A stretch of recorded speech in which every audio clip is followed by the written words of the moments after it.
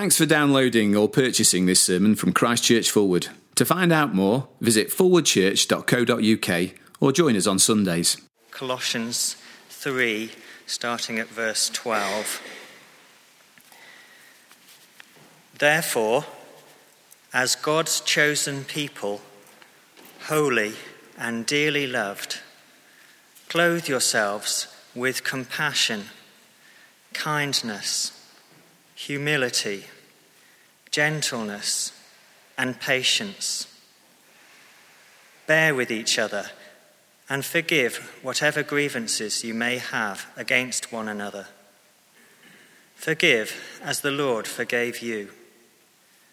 And over all these virtues, put on love, which binds them all together in perfect unity.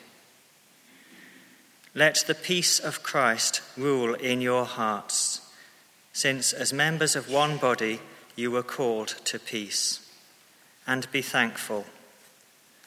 Let the word of Christ dwell in you richly, as you teach and admonish one another with all wisdom, and as you sing psalms, hymns, and spiritual songs with gratitude in your hearts to God. And whatever you do, whether in word or deed, do it all in the name of the Lord Jesus, giving thanks to God the Father through him. Ian, thanks very much indeed. Well, as you keep your Bibles open in front of you, let me also encourage you, if you like these sorts of things, to dig out a sermon outline, a handout that was tucked inside your bundle on the way in. I think that will help you to see where we're going, and you might even like to take notes if you like doing that. And as I begin this morning, let me say, as I hold this book up, which I've held up a few times over the last few weeks, Graham Bynum's work, God's New Community, I want to acknowledge that almost everything I say this morning has come out of this book. So you could have just stayed at home in bed and read the book. But actually, you'll be pleased you didn't because of what the book says. But let's pray now together. Father, thank you very much for your word. We do thank you so much that your word again and again teaches us and speaks right into our situations. And we pray it would do the same again now. And we pray very much that your word would dwell in us richly, not just this morning, but through our lives, that we may live lives which please you. And we ask it in Jesus' name. Amen. Well, I have a confession to make. It's not just that I've read this book and I'm now going to repeat it. The confession is this. I'm not really very good at tennis. That is not a significant revelation to anyone who's seen me play. But to everyone else here, I feel I need to come clean about how hopeless I am on the tennis court, because I heard someone only the other day telling someone else that I'm really quite good. And I felt a little bit embarrassed and wondered, how has this misunderstanding come about? I think it's because over the years I've talked much about tennis. I like it, I like playing it, I like watching it, and I've used plenty of tennis illustrations in my sermons. I've talked about how my backhand has improved. That is improved, that doesn't mean it's good, it just was hopeless before. And I think I might have given the impression that I'm really rather good. But the truth is I can talk a good game. I've watched enough tennis and listened to enough knowledgeable commentators over the years to sound as if I know what I'm talking about. But as you will know, in whatever your interest is, it's one thing talking about it, it's another thing doing it, or in tennis terms, playing it. And I want to acknowledge this morning that that's true of the church. As Peter said earlier, over these last weeks, we've been thinking about what it means to be church. We've been looking at the Bible to say what it is. It is the people of God, not the building, and what we should be, therefore. And I hope, like me, you've been excited by the thought of us being a united church family who embrace one another's differences, a loving church family who encourage one another with God's word to keep going in the Christian life. It is an attractive thought to be part of such a community like that. And I hope that as we've thought about the church like this, you've said to yourself, that's exactly the church family I'd like to be part of. I hope you've kind of had that thought welling up in you that says, yes, let's aim for that at Christchurch Fulwood. You know, as I've said, let's be a loving church. Let's be known for being that. Yes. But it's quite one thing to preach a good church. It's quite another to live it. And the truth is, we will make a mess of it. I'll make a mess of it. How hard that will be for you when I've stood here and told you about my longing for us to be a loving church family, and then I simply don't live up to it. I will blow it, and so will you. Well, when that happens, don't be discouraged. Don't throw in the towel and say this whole church thing and doing all that is just a waste of time. Don't do that at all. Rather, look at Colossians chapter 3 and verse 13. Bear with each other and forgive whatever grievances you may have against one another. Forgive as the Lord forgave you. You see, this is New Testament church life. It's interesting. Often people say to me, I wish we could be like the New Testament church. Well, yes, I do as well. But this is part of it. The need to forgive each other. Because the church is a gathering of imperfect people. There'd be no need to write verse 13 if the church were expected to be perfect. We need these verses precisely because we blow it. Now, that is not to make light of the mistakes and to excuse our failings. When we fail, it will hurt. We will hurt others and be hurt. And that is really tough when we've tried to live the kind of lives that we've been thinking about over these last weeks. As we love each other, giving ourselves to each other, going out of our way for others, when we do that and invest in time and resources into this church family, how hard it is when people say and do things that cause us pain. I just imagine you've thrown yourself into being part of the church family because you've been inspired by what you've heard over the last weeks, and then somebody says or does something that really hurts. You are likely tempted to say, I have done so much for that church. It's very interesting when you're hurt how it now becomes that church rather than my church. I've done so much for that church. I've given so much of my time and effort to that person, and that is how they repay me. It's hard when that happens. But that's exactly the time we need to remember verse 13, and we need to learn to forgive. That indeed is exactly the time when we need to remember the gospel message and what is at the heart of church. For you see, forgiveness is at the heart of the gospel message. It's the reason I'm a Christian. Back in 1982, I tried to live a better life, and I couldn't do it. I blew it, even when I was trying hard to live the way I should live. I became a Christian precisely because I couldn't live a perfect life. I knew that I needed Jesus Christ to forgive me because I couldn't be good enough. I couldn't, if I can use this phrase, clean up my act. That's exactly why I'm a Christian, and I guess you're saying the same of you as well. So we need to remember that. The church is a bunch of forgiven sinners, not a group of perfect saints. And so end of verse 13, we are to forgive as the Lord forgave us. We need to look at the church, at the cross, see how much we've been forgiven and what it cost Jesus to forgive us. That's where we find the motivation, the resources to forgive others. But again, I want to say that's not easy. And I think that's why some Christians are tempted to keep their distance. We don't want to be vulnerable with people because it's too painful when we're let down by those who we've been vulnerable with. Too painful sometimes to give ourselves to others. I was talking to someone just last week who knows a group of people who were terribly hurt by another church many years ago. And this man was telling me that now this other group of Christians stay away from meeting with God's people in any organised way. There may be some in this church family who keep their distance from other individuals within the church family, having been let down by them in the past. It's now easier just to avoid them. Some years ago, I heard a speaker talk about drive-through churches in the United States. You'll have seen or heard of drive-through cinemas in the US. Well, apparently you can go to drive-through church. You drive into this huge area, stay in your car, sing the songs, listen to the sermon, then drive out never having left your car. And so never having engaged with others. But that's not church. Church is the people of God interacting with each other, not just on Sunday, but in the everyday messiness of life. But you see, I think because some of us have been hurt in the past by other Christians, we are tempted towards, if not drive through church, walk through church. Walk in, walk out, keep our distance, don't really interact with people, not in any meaningful way, because I still believe in Jesus, you see. But I don't do life with other Christians because I've been hurt when I've done that. But that is not the church as the New Testament describes it. A few years back, a Christian man told me of a sermon that he heard on forgiveness. He heard this sermon while visiting the church that his parents were part of, and the man asked his dad, "What did you make of that, Dad?" And his dad said, "Well, it was very good, but it wasn't relevant to me. I don't have anyone to forgive." And this man said, "My dad wasn't being arrogant.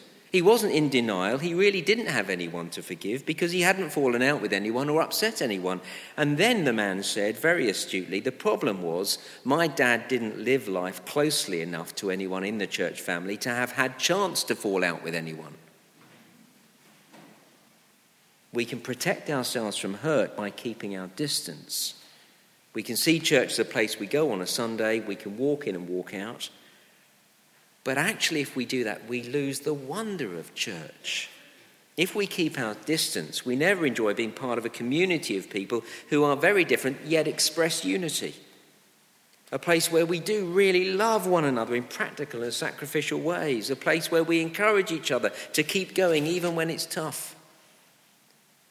So rather than keep our distance to avoid being hurt, we need to live together and learn to get to forgive.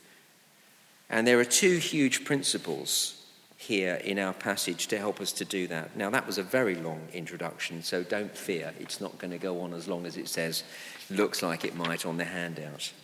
You've got to forgive me, even if I do, of course, after that introduction, but I won't, I promise. So the first thing is, let the peace of Christ rule in your hearts, verse 15. Do you see it there? Let the peace of Christ rule in your hearts. This is not about peace within us, even though it might look like it. There are other verses in the Bible that talk about that inner peace that God gives believers. It's a wonderful thing. But this peace, this verse is talking about, is the peace that Jesus Christ brings between us. We can see that in the rest of the verse. Let the peace of Christ rule in your hearts, since as members of one body you were called to peace. It's an outworking of verse 11. In Christ there is no Greek or Jew, circumcised or uncircumcised, barbarian, Scythian, slave or free, but Christ in all. It's what we saw in our first study in this series in Ephesians chapter 2. You might remember it, how Jesus Christ brings peace between warring factions. In Ephesians chapter 2, it's between Jew and Gentile, people who actually hated each other, people who would normally be at war with each other. In Jesus Christ, we're brought into a glorious relationship of peace. And it's a peace that cannot be found anywhere else in the world. Do you remember when we looked at Ephesians 2? This peace that is found in Christ in the gospel comes without building walls to keep people apart. And it's maintained without force. We don't need a peacekeeping force or a police force to keep this peace. Jesus Christ doesn't force the peace, he changes hearts. So it's a genuine peace between people. And that makes the church different from anything else in the world. So, verse 13, let that peace of Christ rule in your hearts. I have very fond memories of visiting my nana when I was a little lad. She lived in the same town as our family, so we often went to visit her. I have evocative memories of walking into her house. And in my mind's eye, as I walk through the front door, I can see a framed patchwork, sort of needlework that was hanging on the wall, and it said, this house is a house of peace. And it was. I can never remember an argument happening in that house. It may well have done, I just can't remember it. Now in the church, among God's people, we should have Colossians chapter 3 verse 15 in our minds. This is a place of peace. It's about saying, I'm going to be a person of peace. It's about us saying together, we're going to be sure that peace rules here among us. I think it's saying this, I'm going to do everything I can to ensure that peace reigns. When that is my attitude, it means that I'll make a conscious decision to change the way I react or respond to any situation. So Graham Bynon in this book writes, suppose someone offends you. Immediately your anger is raised and you feel resentment brewing in your heart. Paul says you now have a choice how you'll react. You can let anger and resentment win the day, or you can let the peace of Christ rule over it. Isn't that good? It's a choice.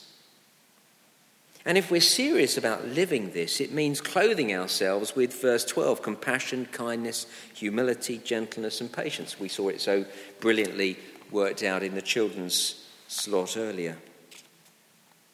Clothing myself with compassion, I'll reach out to people. I'll make a phone call to see how someone's doing because I know they've been through a hard time recently. That brings peace among us. When things haven't gone so well in a conversation, we can be full of pride and justify ourselves in our actions. Or in humility, as it says in verse 12, we can acknowledge to ourselves that we got it wrong and acknowledge that to others. That brings peace. When someone lets us down, we can get irritated, or we can, verse 12, be patient with them. That brings peace. When we've been wronged, we can get resentful and be consumed by the way we've been hurt and hold on to our grievances, or we can forgive, just as Christ forgave us. Verse 13. That brings peace. See, that's clothing ourselves with the qualities of verses 12 and 13. And in a word, it means being loving, verse 14, because love binds all these things together. We saw it a few weeks ago, didn't we, in 1 Corinthians chapter 13, where we thought about being a loving church. Love is the glue that holds all these other things together. It is hard to fall out with people and long term hold the grudge if we really love them. It is hard to keep people at arm's length when we really love them. Love holds it all together. So this is our responsibility. In the last few years, I found it liberating to realise that as I go into difficult situations, tough conversations, strained meetings, I found it liberating to think I can't change the way that these people are going to respond towards me. I might find that whatever I do or say, it's going to be difficult. I can't control the other person's response. I can't change their heart, but I can control the way I respond and react. And so I can walk into a situation thinking I'm going to make this, as far as in me lies, a peaceful interaction. Now, I don't always do that, but when I think that way, it doesn't always go well, but it often goes better than it would have done. And sometimes it goes brilliantly. I think this is what it means to have the peace of Christ ruling, to clothe myself with these things. So let the peace of Christ rule in your hearts, and the peace of Christ will rule when, second, over the page on the handout, we let the word of Christ dwell in us. This is verses 16 and 17. The word of Christ there is the word about Christ, what we might call the gospel, the wonderful truth that Jesus died for me, a sinner, that his death is sufficient to bring me back into relationship with God, that he's wiped every sin away, that his resurrection has defeated death, giving me complete confidence of life beyond the grave with him for eternity. That's what's going on here. For us to have the peace of Christ ruling among us, we must have the word of Christ, or the word about Christ, dwelling in us. And I love that word dwell there in verse 16. It's a very strong word. It's a word of settled permanence, because it's very easy for words to go in one ear and out the other. I hope it's not happening at the moment. When I listen to the radio in the car in the summer and to Test Match Special on Radio 4 Longwave, the test match is regularly interrupted by the shipping forecast. And during the shipping forecast, I hear words like Dogger and German Bite and Viking, and they mean absolutely nothing to me. And I hear details of the temperature and of the direction of the wind, and I don't take any notice of it. I let the words go in one ear and out of the other. Just seconds after the shipping forecast has ended, you can ask me about it, and I won't be able to tell you anything about it. But ask me about the test match, and I can tell you everything. The score, who's batting, who's bowling, how many more England need to avoid the follow-on, because that's usually the situation. I have listened in such a way to ensure that the words of the Test Match Special dwells in me. How many times do we say to our children, you're not listening, it's just in one ear and out the other? It is very easy for that to happen with the word of Christ. So, verse 16, we need to ensure that the word of the gospel dwells in us richly, in all its fullness, because the word of Christ is the foundation for the peace of Christ to rule in us. Here really is why we have the Bible and everything at Forward. The gospel word is the motivation for living as we should. So as the word of Christ is taught, it is our task to work hard to ensure that it dwells in us. That's why we have these handouts, so that we can take notes, to really think about it. Now, please, if you're not taking notes, okay. I sometimes sit in the congregation and I don't want to take notes. I just want to listen and let it seep in. So don't feel awkward about it. I'm just saying, if that's useful, use it. Another way we can do it is to make sure after church we talk about the sermon. That's a good way to have the word dwell in us. Sorry, I just made a mistake there. After church, church continues when we meet together. You see, I got that wrong. Not listening to my own teaching. Another good way to do it is to pray all that you learn in the sermon, to pray it in, or in the Bible study. Go home, think about it, pray about it. Get that word dwelling in us. So let the word of Christ dwell in you richly as you teach and admonish one another with all wisdom. And then you see verse 16, the word of Christ not only dwells in us through Bible teaching and admonishing, it comes to dwell in us as we, verse 16, sing psalms, hymns and spiritual songs. I'm very grateful for our musicians, for Matt and the team of musicians here, and those who operate the PA as well, to help us in this, because singing songs is crucial for us, for the word of Christ to dwell in us. Here, of course, is why the content of songs we sing are so crucial, because we sing in order to get the word of Christ dwelling in us. So as we sing, let me urge you to think about the words we're singing and not just get caught up in the tunes. Tunes are important, I'll come to that in a moment. See, verse 16, we're to sing hymns and songs, singing different styles of music, because different styles help different people. And music is so helpful because it unlocks the heart. It makes us receptive to the word. How often I found myself singing a great hymn or great song, and I find it penetrating my heart, breaking through when I've actually arrived for our meeting kind of hard and cold towards the gospel. And we sing and that unlocks my heart. And of course, hymns and songs help the word of Christ dwell in us because we remember them. Just the other week, I found myself singing over and over that new children's song that we've been learning, Brick by Brick. I had it going around and around in my head all week. I was actually a bit fed up with it, but it was very useful because I was remembering the words. Often I find I have hymns and songs come to me during the day. And when I visit people in old age, people who are very poorly, sometimes people whose memories are not what they were, and sadly, sometimes people who can't even remember who they are or where they are, again and again I discover that these people can remember hymns and songs. People who can barely string an intelligible sentence together can sing along with a hymn, recalling all the lyrics.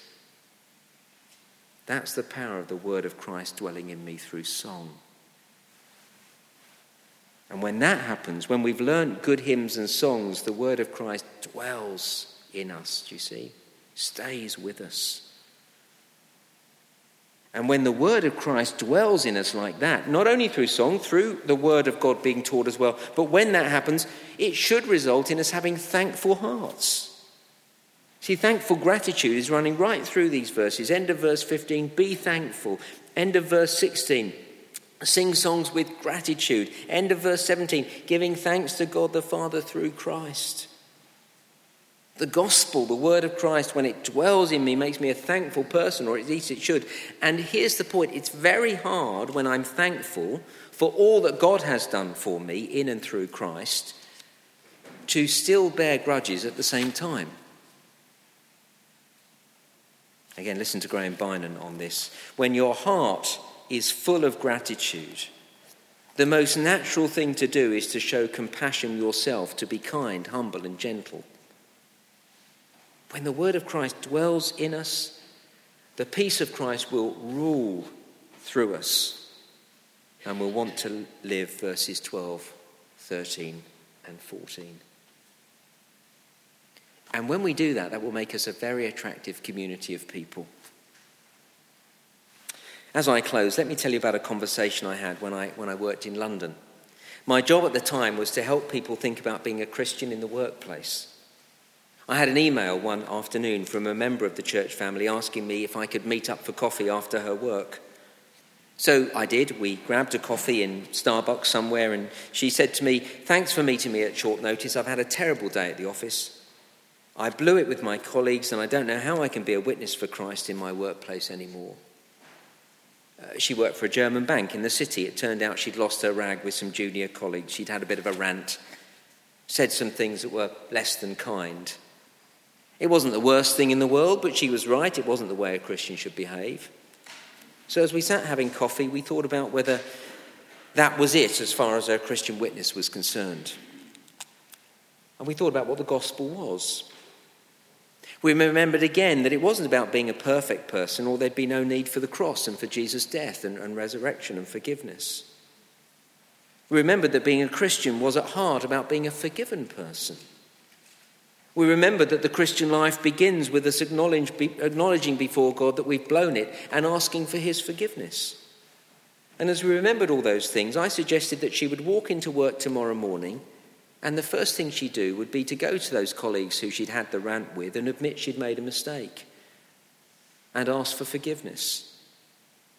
And we even suggested that she might buy the team some donuts to have with coffee that morning. And her face lit up, not at the thought of the donuts. Her face lit up. "Yes," she said. "No one does that in our company. We can't admit mistakes. It's a sign of weakness. Everyone's worried that if they say they've got it wrong, they'll miss out on promotion." Do you see, being a Christian is not about being perfect. It means reacting differently when we get it wrong. And that is how it should be in the church family. Not perfection, but a readiness to forgive when we've been wronged. A readiness to acknowledge we've failed when we've got it wrong. And that is a very different way of living in this world. And it's just what I need in this church family, because I have a confession to make. One way and another, I get it wrong every day. Let's pray together.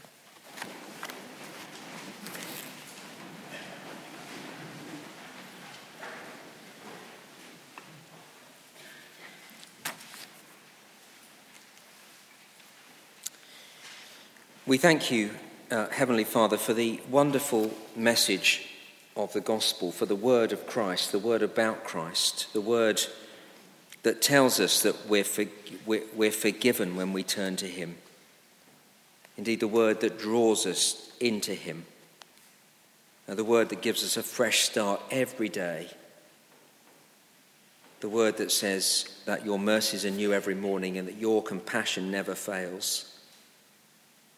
And just as we have been then forgiven and given that fresh start each day, we ask that we would be those who'd be ready to do the same to others. And so please help us to have this word dwell in us richly, that the peace of Christ would rule in our hearts, that we'd want to be clothed with compassion and kindness and humility and gentleness and patience and forgiveness and love. Clothed with those things, so that we would demonstrate to the world a different way of living. And we ask all these things in Jesus' name. Amen.